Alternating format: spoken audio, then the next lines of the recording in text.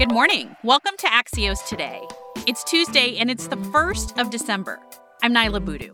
Here's how we're making you smarter today. A bipartisan group of senators is trying to pass yet another stimulus package. Plus, the NFL's COVID crisis. But first, today's one big thing: shattering stereotypes of American border towns.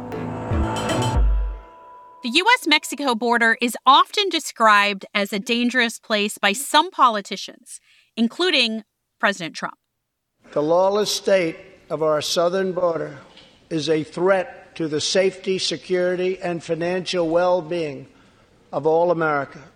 But let's have a reality check here, because data from the FBI shows that U.S. border cities are actually some of the safest in the country. Russell Contreras is Axios' race and justice reporter and has been looking at the numbers. Russell, what did your analysis of the FBI data tell you? Well, looking at 2019 numbers, I found that border cities, 11 of them, had lower crime rates than the national average. For many years now, they've had lower rates of violent crime per 100,000 residents than many cities the same size. For example, a city like El Paso is roughly around the same size of Memphis, Tennessee. El Paso has a violent crime rate of 353. Memphis has a violent crime rate of 1,901. So the cities are around the same size. They have almost the same poverty rate, but a very different story when we're looking at violent crime. So you're saying, just to be clear, that Memphis has almost 5 times the amount of violent crime that El Paso has. Exactly. You also spoke with some of the mayors of these cities, Russ. I wonder what they're saying about this type of messaging from people like President Trump. So I spoke to McAllen Mayor Jim Darling. He has a city that's about 140, 160,000 people, and they have seen crime fall for 31 straight years. And in fact, he says whenever people write about McAllen, they refer it to as a dusty little border town. It may be struggling with poverty. It has a very low crime rate. We've been talking about the right and President Trump, but I wonder how the left or progressive wings of the Democratic Party also maybe have a misunderstanding about how these cities operate. That's right.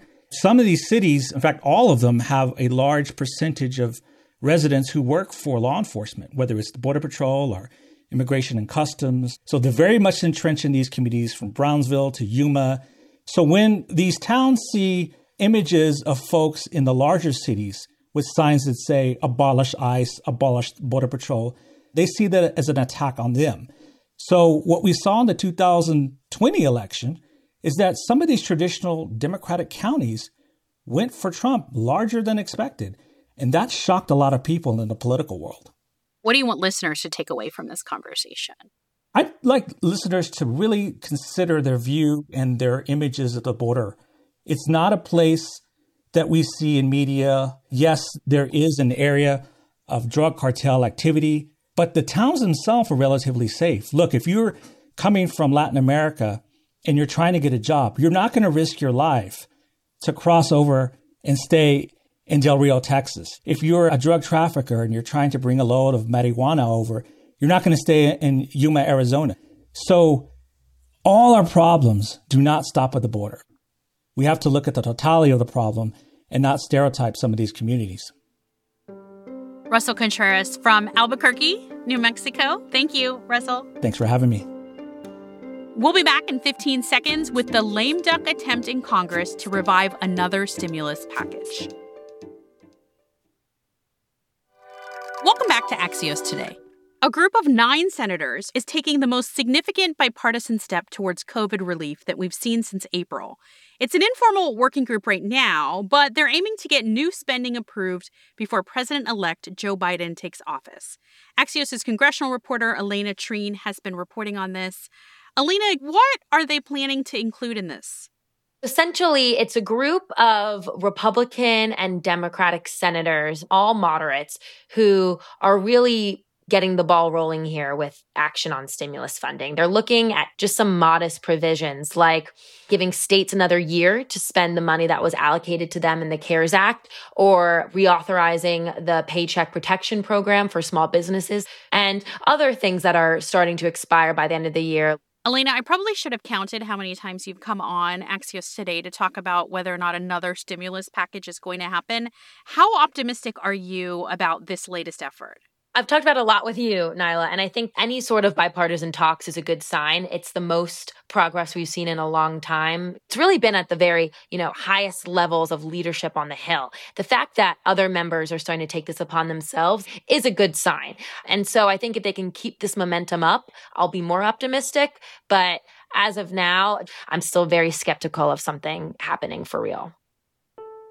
White House and congressional reporter Elena Treen also co-writes the Sneak Peek newsletter, which now comes out Sunday through Thursday evenings. Thanks, Elena. Thanks, Nyla. There are 5 weeks until the NFL playoffs, but who knows how we're going to get there? That's because this past week has been an especially harsh reality check for the NFL. Take the Baltimore Ravens. Their Thanksgiving Day game has been postponed 3 times because more than a dozen players have tested positive for COVID-19.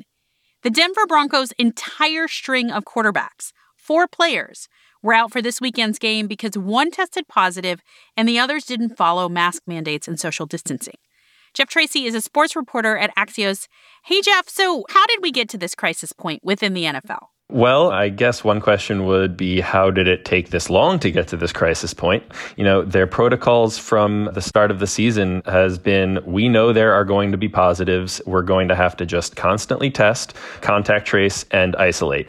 And that's what they've been doing the whole time. Mask slip-ups, they shouldn't happen, but they are. It's obviously not for a lack of funds or resources to combat the virus. And we know that the NFL had the advantage of going after professional hockey, baseball, and basketball.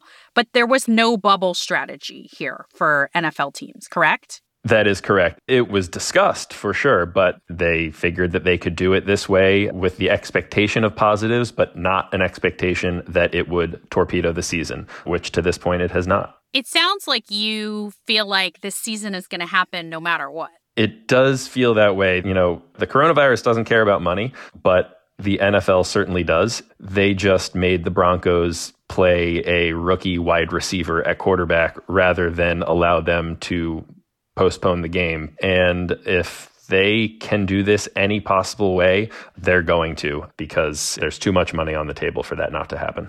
Oh, that's Kendall Hinton, by the way. How did he do?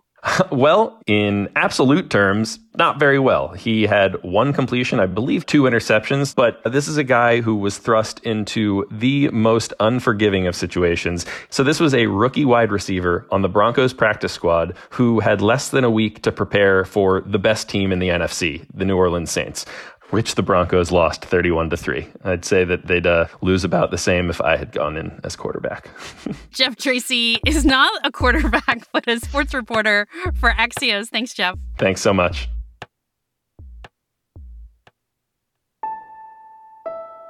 Yesterday, we talked about Black Friday and Cyber Monday. So that's why we wanted to end today reminding you about the nonprofit response to that, Giving Tuesday, which is today and this year more important than ever with millions of Americans in need. Last month, 1 in every 6 households with kids said they didn't have enough food to eat each week. It's also World AIDS Day, and a good time to remember that HIV is one of the deadliest viral pandemics in history, with a death toll of more than 35 million people.